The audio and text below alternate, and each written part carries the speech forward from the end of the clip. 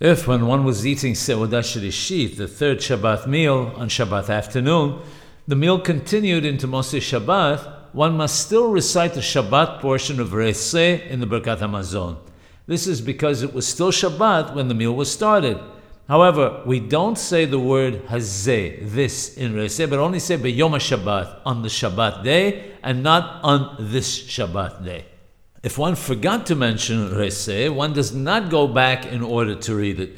This applies even if one did not start the blessing of Hatov v'Hamitib yet.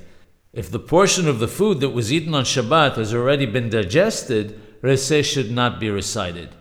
If Arbith was prayed before reciting Birkat HaMazon, the situation is different. In such a case, Resei cannot be recited because it would be a contradiction. The Arbith prayer is for when Shabbat is over, but Resei applies when it is still Shabbat.